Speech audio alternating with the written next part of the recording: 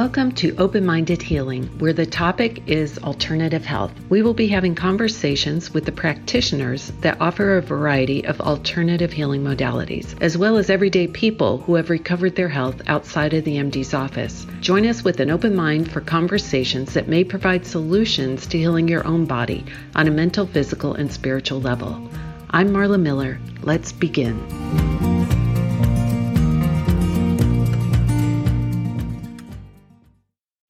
Hi, everyone. Welcome to the show. My guest today is Harriet Barnsley, a philosophy graduate from the UK. Harriet survived a serious road traffic collision, and as a result, she suffers from a traumatic brain injury, psychosis, and bipolar disorder. Today, she plays wheelchair tennis, volunteers for a number of charitable organizations, is training to be a counselor, and is currently writing her memoir. Welcome, Harriet. Thank you. Thank you for having me. So today we're going to be discussing not only a traumatic thing that happened to you, a traumatic event, but how that sort of catapulted you into mental health issues. And then, of course, we'll get into how you really used your, I would say, resourcefulness and coping skills and everything you had learned up to that point to not only deal with it, but learn to thrive. So let's start with the accident, the big event. And can you explain maybe where you were, how old you were, and kind of give us some background as well? Okay, so the life-changing event that literally changed my life forever happened in 2014. It was May 31st. It was the day after I finished my degree in philosophy. So I was 21 years old. I came back to my hometown and met my oldest friend to go to a hen party together. And I woke up 4 weeks later from a coma. I don't remember the night, don't remember the crash, I don't remember what happened or the weeks leading up to it. Found out that me and my friend Rebecca, who had been best friends with from the age of 5 to 21, were standing in a bus stop waiting to go to the hen party, and a car driving 101 miles an hour. It was 60 miles above the speed limit on the road, came around the corner and collided with the bus stop, threw us 50 yards into the park next to the bus stop. Becky died instantly. I apparently was found at the scene screaming. I thought I was knocked unconscious, so knowing that it's there in my memory is mildly terrifying, but thank God I don't remember it. Yeah. And then I got put into a month-long coma and woke to learn what had happened and to learn that I'd be physically disabled and need a wheelchair for life. Oh my gosh. That's such a dramatic difference. You're celebrating, the fact you've graduated, you're with your best friend, you're on your way to a party. Not sure what a hen party is, but... the thing before you get married, the woman's party before you get married. Oh, like a wedding shower. Yeah, so we were on our way to our good friend's wedding shower. Oh my gosh. So all these celebratory occasions. Things. And then you wake up to a completely different life. I cannot imagine the trauma would be so overwhelming, even if you don't have the memory of it. But to know you lost your dear friend from the time. To adjust to all of that, yeah. Yeah, and then yourself to know you're completely in a different place in life now. What was your first response? I mean, I can imagine, but what was your first response and reaction to Can you imagine? What do you imagine? And then I'll tell you what it was like. I would imagine how would you respond? Yeah, it seems like it'd be such shock, maybe not even be able to speak for a while. I mean, I would feel like depression would come after that. Like first your mind would just be sort of out of control, racing through all these thoughts and not even thinking about how you're going to start coping with it.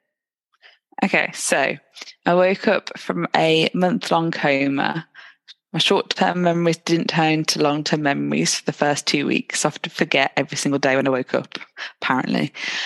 Didn't have the energy to speak, to move a single part of my body. Was lying, staring at the ceiling. Couldn't see properly, but couldn't communicate that. Turned out I had double vision. So I suffered from a subarachnoid hemorrhage, brain bleed, and my brain shook about in my skull when we got thrown. So it bled and bruised. Didn't have the energy to think. I couldn't remember how old I was. I thought I was 17 years old, I think. Couldn't remember that I'd been at university. I mean, all these thoughts gradually came back when my brain kind of kicked in-ish, but it was hazy for months, which kind of, I suppose, helped a little bit with adjusting to it, because it wasn't like I learned it all and just was like, bam. It just was a gradual kind of realization of how bad it was, which if there's any way to learn something, I couldn't have learned that in one go. So yeah. At first I thought everyone was acting and they weren't real. Like it felt like it's like an alternative reality. I just can't comprehend what on earth I've been doing in my life, or how on earth I'd got to this stage of lying in a hospital room with people wandering around. I just didn't think it was real, because, again, how do you comprehend it anyway?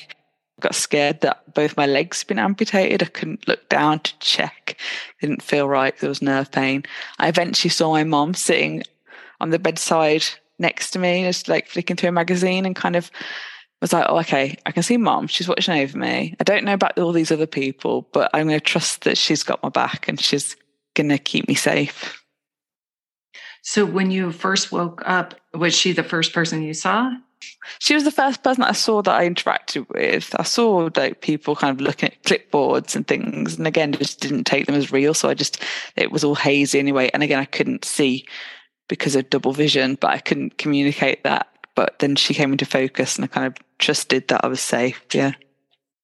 I can't even imagine. Well, obviously I did not imagine that correctly, how you experienced it, but I can't even imagine trying to process what was going on at the moment. It kind of made it easier. Like I was lying there and I couldn't work out what had happened. I couldn't retain what was being said to me.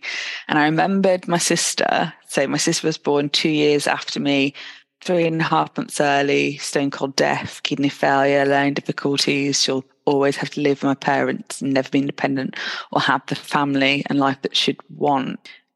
And I remembered her, and that kind of propelled me to I was like, well, whatever's happened, at least I don't have the learning difficulty, that I'll be able to work with what's happened. And it would be insulting to her to not try. Even though I didn't really know what was happening, I just slowly was like, well, I got my head around the fact that I had to deal with it. And so I just actively tried to deal with it. So you had the example of your sister who was born with these disabilities. Mm-hmm. She didn't complain. She just went after life and did everything that she could do. Yeah, our whole life, she'd she'd see like ducks crossing the street and be overjoyed, like just the joy in the small things. We'd always have just, appreciate that she can walk, that she can talk, that she can sort of communicate. There were so many risks to her health that like she got meningitis when she was born. The fact that she's able to be okay is such a relief and such a blessing that it's hard not to count it. Yeah. Well, she sounds like such an inspirational person in life in general, and especially in this situation where you're trying to wrap your head around how you can propel yourself forward and find the joy again, I would imagine, in daily life. So you were in the hospital, you said, healing from all the physical things. And how long was that process, just healing the physical? So I was in the first hospital for 3 months where my body was just trying to heal. And I was on intravenous morphine, but in agony. Bones were growing ripping apart the muscle in my hip. It's a phenomenon called heterotrophic ossification, HO for short, that happens when you have a brain injury or lots of breaks in your body. Your body grows bone where it shouldn't, which is kind of miraculous. That it's trying really hard to heal. Tore apart the muscle of my hip. That blinding pain was the worst thing I've ever felt. And then after 3 months, my body started freaking out even more and started making me throw up 3 to 5 times a day for like a month. Doctors would come in and say, like, why are you getting sick? And I'm like, I don't know, you tell me, you're the doctors. So I went down to 7.5 stone as a 5'6" person, which was massively underweight, and I just needed all my strength but couldn't stop it. I brushed my teeth and threw up. It was just relentless. It was green bile. But thankfully I didn't really regain clear thoughts and stuff for the first like 3 or 4 months. So that kind of blurred all the pain together. When you said 7.5 stone, I went down to 98 pounds. Oh my gosh. So then I eventually just managed to, well, it just stopped happening. I stopped throwing up, and they moved me to a rehabilitation hospital, which I was there for 2 months. So I was in total hospital for 5 months. I got out of there a lot faster than anyone expected because I kind of just worked as hard as I physically could. They thought I'd be there a lot longer. So with the bones growing in odd places, how did they deal with that? There was no way to deal with it but let it happen. I got given medication to try and stop it. It was a ridiculous amount of bone. They were just amazed at the amount that got produced. 2 years later, they said after 2 years, the bone stops freaking out inside you, or your body calms down, and they can operate. So trauma triggers it. So if they operate, it can just make it grow back twice the size. They managed to cut out a lot and it not grow back too much, but it's still there's still a fair bit left inside my hip that restricts the movement. So 8 years later, this morning I had an appointment at the hospital to discuss cutting out some more. Wow. I had never heard of that. Well, you're a trooper. I will say that, going through that surgery and dealing with all of this. So after you got out of the hospital and you go home, and physically you're doing, I'm assuming, much better than initially. I was restricted to a wheelchair. I started going to hydrotherapy and just threw myself into my physical recovery. And lots of the physios were shocked at how fast I did things, for considering what my ailments were or what my struggles were. But I think a lot of when people break their leg and they get sent home, they get physio and they don't do the exercises. Yeah. Lots of people just don't bother doing the exercises. They're just a bit, stubborn and want to just get better on their own, or just don't want to have to do the hard work. I have always been active, and the reason I was so physically fit, and that's one of the reasons I survived. But I just knew that I would need my strength. So I despite having a brain injury, which means I have constant fatigue, I still work as hard as I physically can. Yeah. So that strength, where do you think that comes from? My family. I've always had it. But my parents met through athletics. They met through running. So I went to running athletics tracks when I was growing up. I can't ever run again now, and I won't ever be able to walk or stand for as long as I ever did before. But because I kind of had that normal of knowing what it should be like, I know how much I can push myself. Yeah. So when was it that you realized something was off? Apparently it's a fairly common thing, or not. It's a common thing when someone has lots of physical injuries. They just deal with that for as long as possible, and then people start to realize that they have actually a lot of. It's not just physical injuries. You've got a lot of mental damage alongside. So I had 50 or 60 hours of surgery in total. I had major operations when I came out, especially with the bone. That was the most painful operation I've ever had in my life. And then the surgeries kind of came to a sort of, not an end, but I'd had the major ones that I had to have in order to be able to live the life I wanted, and then just slowed down. I tried to start a master's in the philosophy of health and happiness, which seemed like the perfect title. Yeah. But yeah, and I got an unconditional offer for it. With the brain injury, I just couldn't retain all the dense philosophy texts, and I just slowly stopped being able to function and just kind of gave up. So that was the goal. I had something to work towards that felt normal and fitted in with the rest of the world. That was this master's. And then I failed at doing that, and then just stopped. I've been volunteering, doing lots of different volunteer work alongside it, my recovery. I always wanted to do things. I volunteering for the Red Cross, as the British Red Cross. And then just it all caught up with me. I just so. It wasn't even sad. I was just like depressed. I was just flat. I just went flatter and flatter and flatter. And that was the start of like my really serious mental health issues. So the first sign that you were having some mental health issues was that sort of depressed, flat feeling. Yeah, it was. And what I've now learned, they gave me a diagnosis like 7 years later after the crash that I've developed organic bipolar from the brain injury.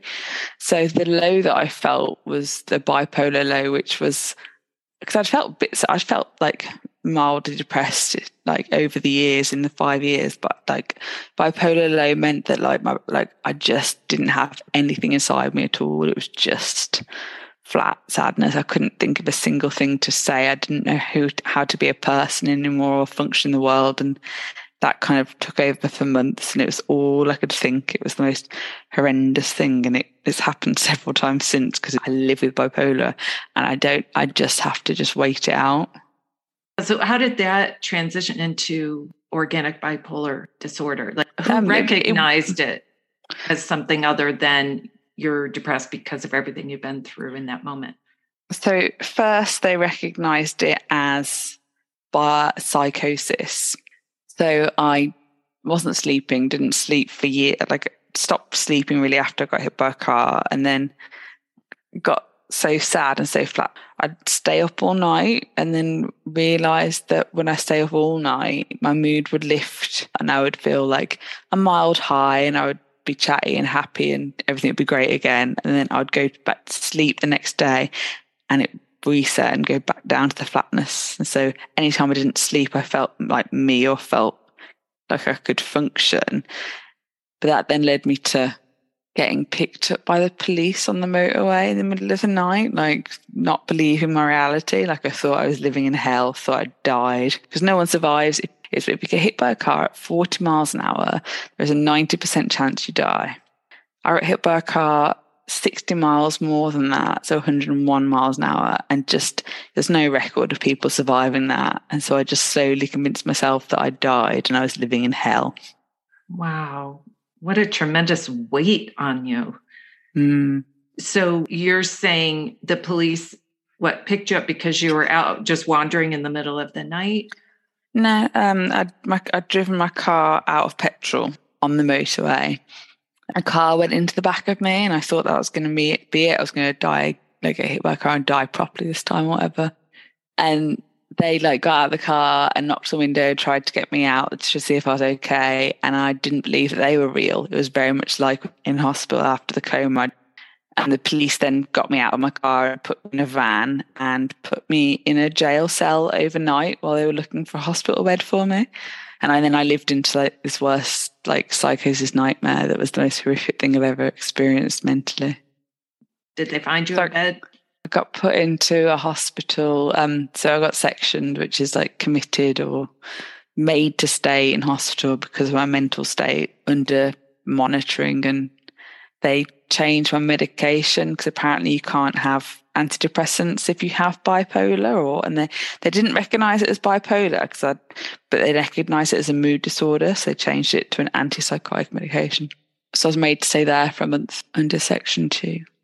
And how did you find that month there? Was it like a nightmare, or was it relief that you're safe and you're in a certain space and people are taking care of you? It was relief that the nightmare in my head that I'd had in the police cell, because I thought I was I literally felt like I was in hell, like in my head for what felt like 3 days, and I'd never escape it. The relief that I feel and felt from not being trapped in that world has just been so powerful and so freeing. When I was in hospital, I didn't really have much structure to it. It was just, I was relieved that I didn't have to cook any of my meals. I was relieved that they just did my bed and did their house, and they just let me rest and sleep as much as I wanted. Interacting with other mental patients was interesting because I felt like we were all encouraging each other to not cope. Yeah. Well, so after the month goes by that you're in that hospital, are you then released? Yeah, I got day release and then I got weekend release with my family. And then I just got let out and got to go home. And then they send staff to, in theory, weekly check on you or to make sure that you're okay in the real world. But the staff, that these people never appeared. So I was kind of just left to my own devices.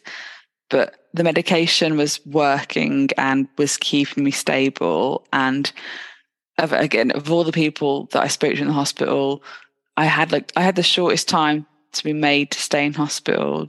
Like a month was the shortest that you can get, I think. I am and always have been a lot more lucid than people that were a lot more mentally ill than me. Yeah. So it was a part even deep down that really wanted to survive and get help. We try and cope and we try and survive, don't we, as humans? And so I wanted to be able to live independently, and I wanted to be able to ensure that I could do that.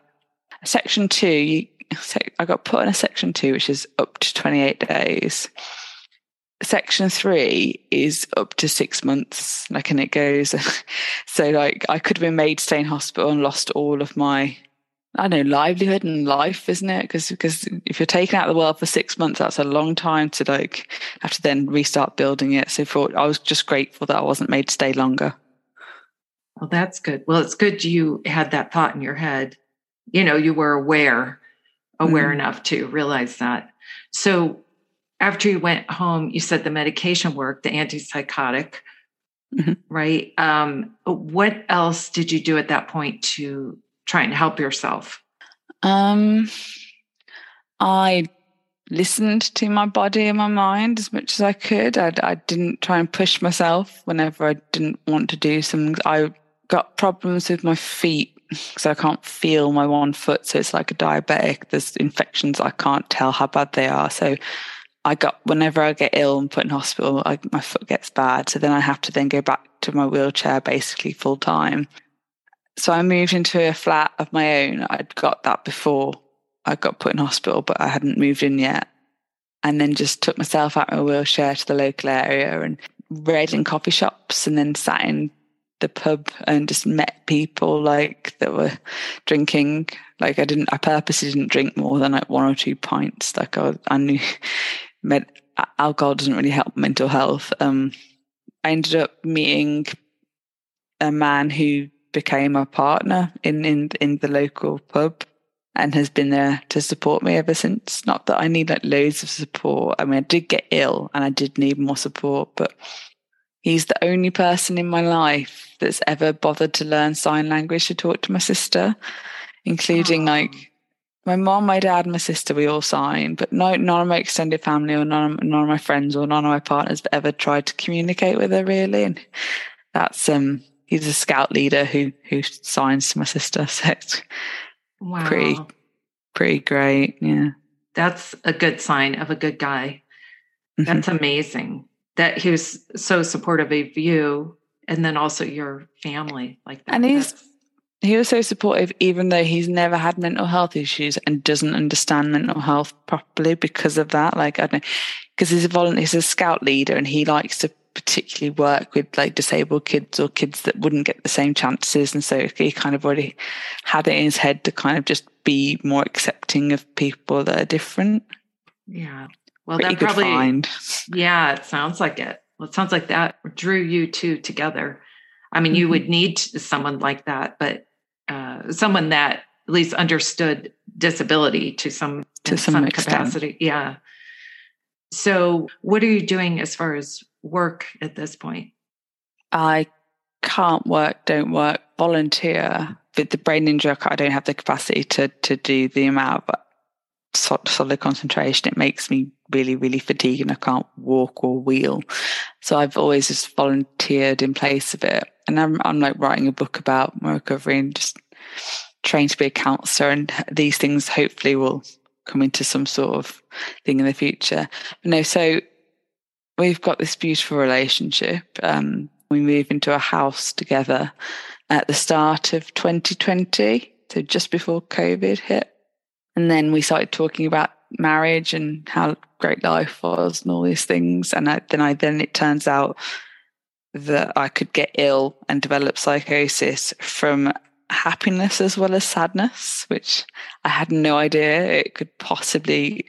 I knew what to look out for in terms of sadness and flatness, and then that's not a good sign for a mental state. But to be so excited about life and marriage and the best, like all the good support and all the like beautiful house. We have a beautiful cat called Fred, and just then I got put in hospital again. And my gosh. this is Joe. Joe's my partner. I tried to break up with him and took out all my frustrations on him, and he just took it and just accepted it. And like when I got released out of hospital after a month again, he like came to me with like a bouquet of flowers and a big smile on his face. And just, oh my gosh. Yeah. That's incredibly sweet and thoughtful and loving. What a ironic thing that happiness leads to a ill state of mind. Yeah, to a mental health rearing its head. It's the joys of bipolar. I then learned after the second time I was put in hospital. So what do you do then to combat that, to not get too sad, not get too happy? How do you balance that? With a lot of conscious effort, a lot of conscious choice, especially after what I've survived the first time in psychosis, the hell that I lived in. Surviving the worst mental state of my life means like, and also surviving the worst physical state of my life 5 years before that. And, I just appreciate life. I always have anyway, but I just had the joy that I'm alive. And then learning that my oldest friend had been killed. And I just took that and was like, well, I'm going to live for both of us. I'm not going to waste it. So my sister, my friend, my family's always been supportive. I can't remember what your question was. How do you balance the emotions so that you don't go into another stay at the hospital? I regularly take the medication. I think I may have missed one or two the second time I got ill. I don't know why it went so extreme. It's also moods, I suppose. I make sure I take the medication. I'll communicate with my doctor. I have regular psychotherapy with a counsellor or a psychologist who is wonderful. I communicate with my partner, my friends, my family, how I feel, because if I talk about it and people kind of recognise the signs because they've all supported me through it before, they can say, oh no, like maybe see a counsellor or maybe speak to your doctor about increasing the medication because I can have a higher dose.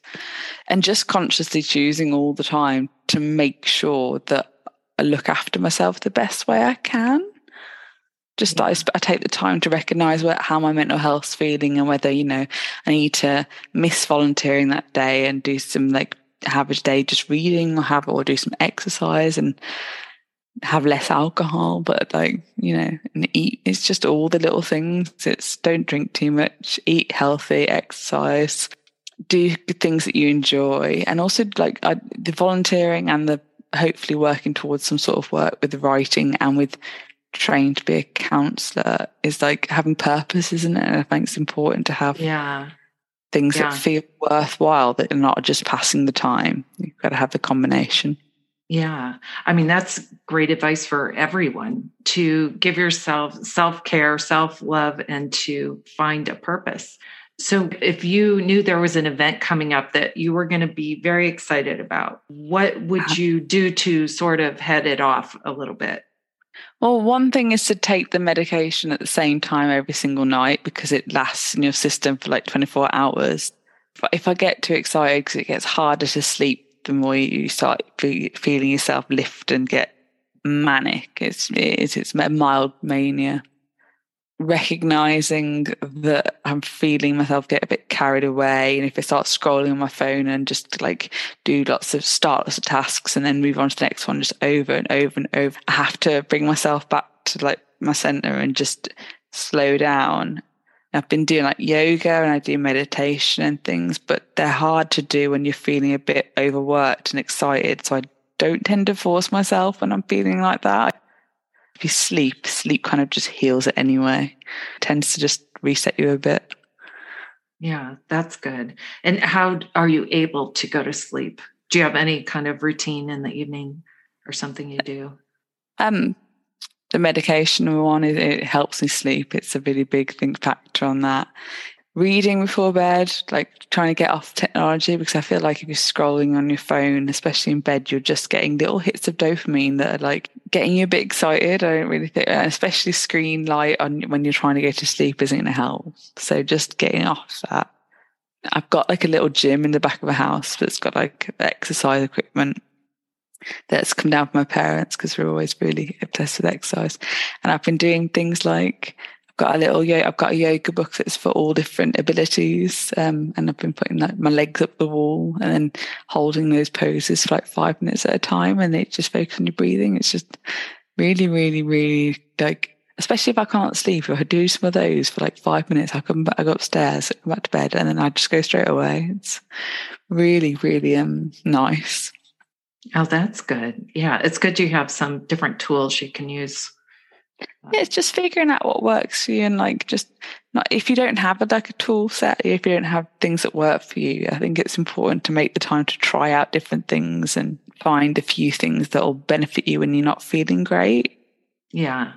Is there anything else that you do differently now? You mentioned the variety of things and what helps you sleep and things that you do as far as yoga or meditation. Is there any other thing that stands out to you that you've done in addition to the medication? If you're struggling with things, or even if you're not struggling with things, I like the saying, like, if you can't take it anymore, give. If you're just focused on yourself and your own problems and they're all consuming and that's all you can think about, it almost reinforces it and makes it worse. Like, if you can just step outside of yourself and do something for the people, it stops you from being like, my life's terrible, because you're helping and worrying someone else. I find that's really key. That's an awesome perspective, to take the focus off yourself. So you're taking it off of everything, including all your pain. I mean, you've shown the power of mindset. The fact that you looked at your sister and saw everything she was able to face and thrive and not feel sorry for herself. Also, the fact that when someone in your situation, say you're in a car accident, or in your case, you got hit by a car, and you lose someone in that accident, then people have a lot of guilt, or, survivor's guilt, as they say. And I can really appreciate the fact that you decided to live your life to the very best of your ability in honor of that friend, rather than feeling like I shouldn't be here either. You've been able to say, I'm going to thrive and live my best life since she couldn't. I think there's a difference. I know not everyone can control how they react to it, but you can choose to live for or in memory of the other person. Because she wasn't like my best friend, she'd want me to be happy. It's because they've had their life and their joy taken away from them that you should have yours taken away from you. No. Yeah, I think that's powerful to have the mindset you do. So for someone out there that's really struggling, they're struggling with depression or pain or mentally, what is a piece of advice you would give them? The number one thing I would say is to keep going. I think staying still and shutting down, and I mean, I've done it. I've stopped going for months at a time, and you just find that you stagnate and that you don't get better until you start trying. You can let yourself feel it, and that's fine. I think it's important to let yourself feel it, but it's also then important to start to try to just do little things. It's all in the little things, isn't it? Like, I stopped when I was just really sad, especially the first time. I stopped opening my curtains because I was like, what is the point? I'm going to have to close them in a few hours because it was winter. So I may as well save myself that activity. But just opening your curtains every day is like good start to the day. Just the tiny little bits of self-care that feel pointless all make a massive difference when they add on top of each other. Yeah, that's great. That's a great metaphor. It's like opening yourself up to the brightness out there, the hope, joy, just living your best life.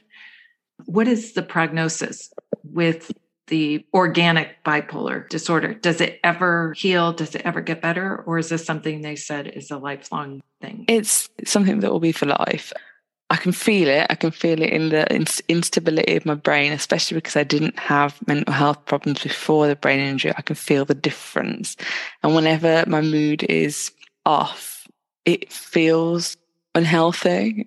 It's paying attention to how I feel and just monitoring it. So I thought sometimes you can have an episode of psychosis as a one-off. That's it for life.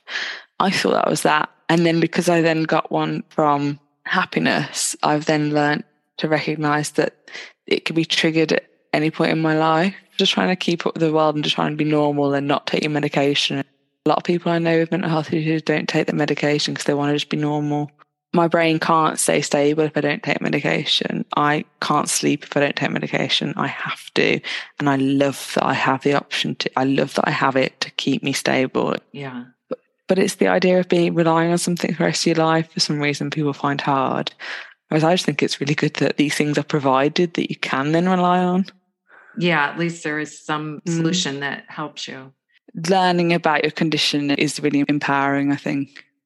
And a lot of people don't do it. They just don't want to have the condition or the mental health struggle or the struggle in life. Like acceptance is like obviously the number one best thing you can do for yourself is accept something.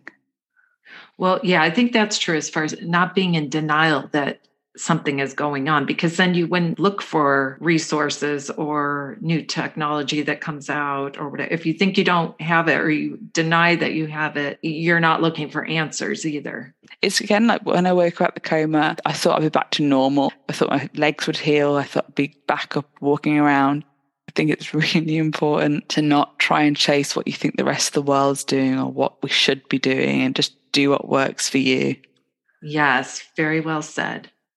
So I like to ask people, what was the biggest lesson you learned, the biggest obstacle you faced, and the biggest kindness someone showed you? Biggest lesson I learned, especially with mental health, I kept all of the things in my head for a long time. So I had delusions or things that were wrong that didn't match with the rest of the world. When you're struggling with things and you don't say anything of them out loud and you just keep it inside and hope it'll go away, makes it kind of explode out of you at some point. I think it's important just to talk.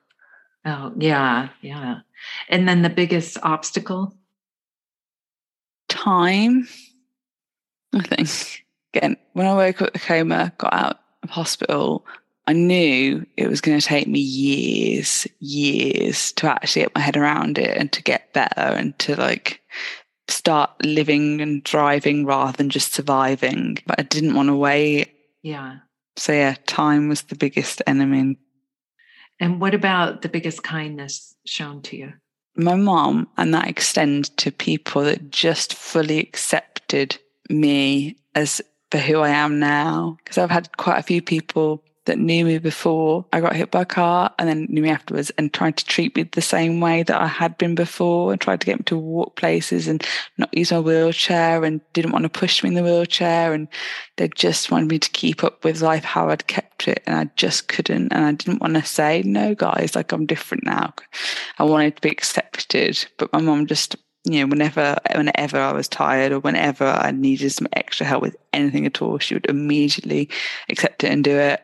And that's extended to, you know, my partner now. And, you know, if you're having really big mental health problems and the people around me, like my mum and my partner, couldn't possibly relate to or know what I was going through, but they didn't challenge it. I don't think it's helpful to, if someone's got these thoughts going on in their head and that feels real to them, someone telling you that you're wrong and arguing with you is not.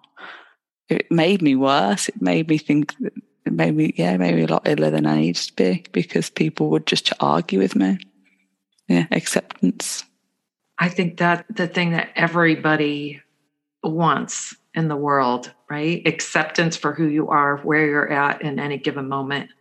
Yeah, and it's not like people are making it up when they're having all these horrible thoughts or experiences or moods, or if they're struggling, people aren't making it up for the fun of it, are they? No, I love all your answers to those 3 questions. Thank you.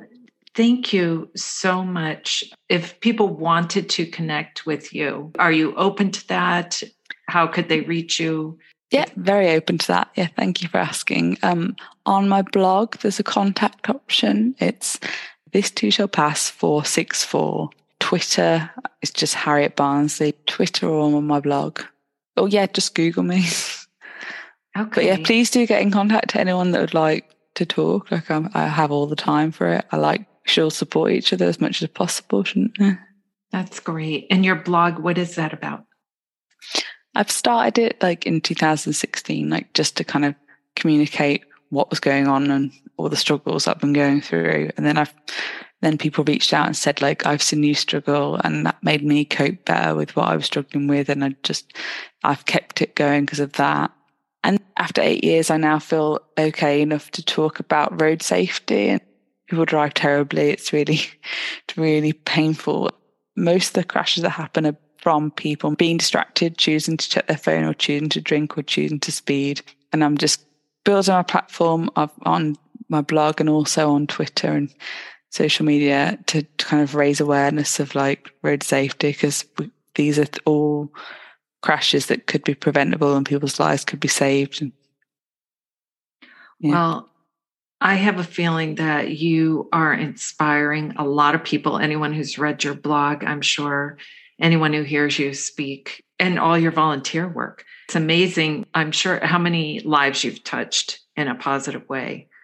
Thank you. I really appreciate meeting you and you taking the time to share your story. No, it's been lovely to meet you too. I love what you're doing as well. Sorry, I jumped in. About helping people heal, isn't it? It's trying to encourage people to heal. Is that your general message? Yeah, letting people know that they don't have to suffer the way they are, whether it's mentally or physically or spiritually. There are answers and solutions, and I want people to find them just so they are living a life with as much joy as possible, as pain-free as possible. And I love that. Thank you so much. Yeah, thank you. Be sure and follow Open Minded Healing so you'll get every new episode as soon as it's released each Tuesday. You can listen on Apple Podcasts, Spotify, and wherever you get your podcasts.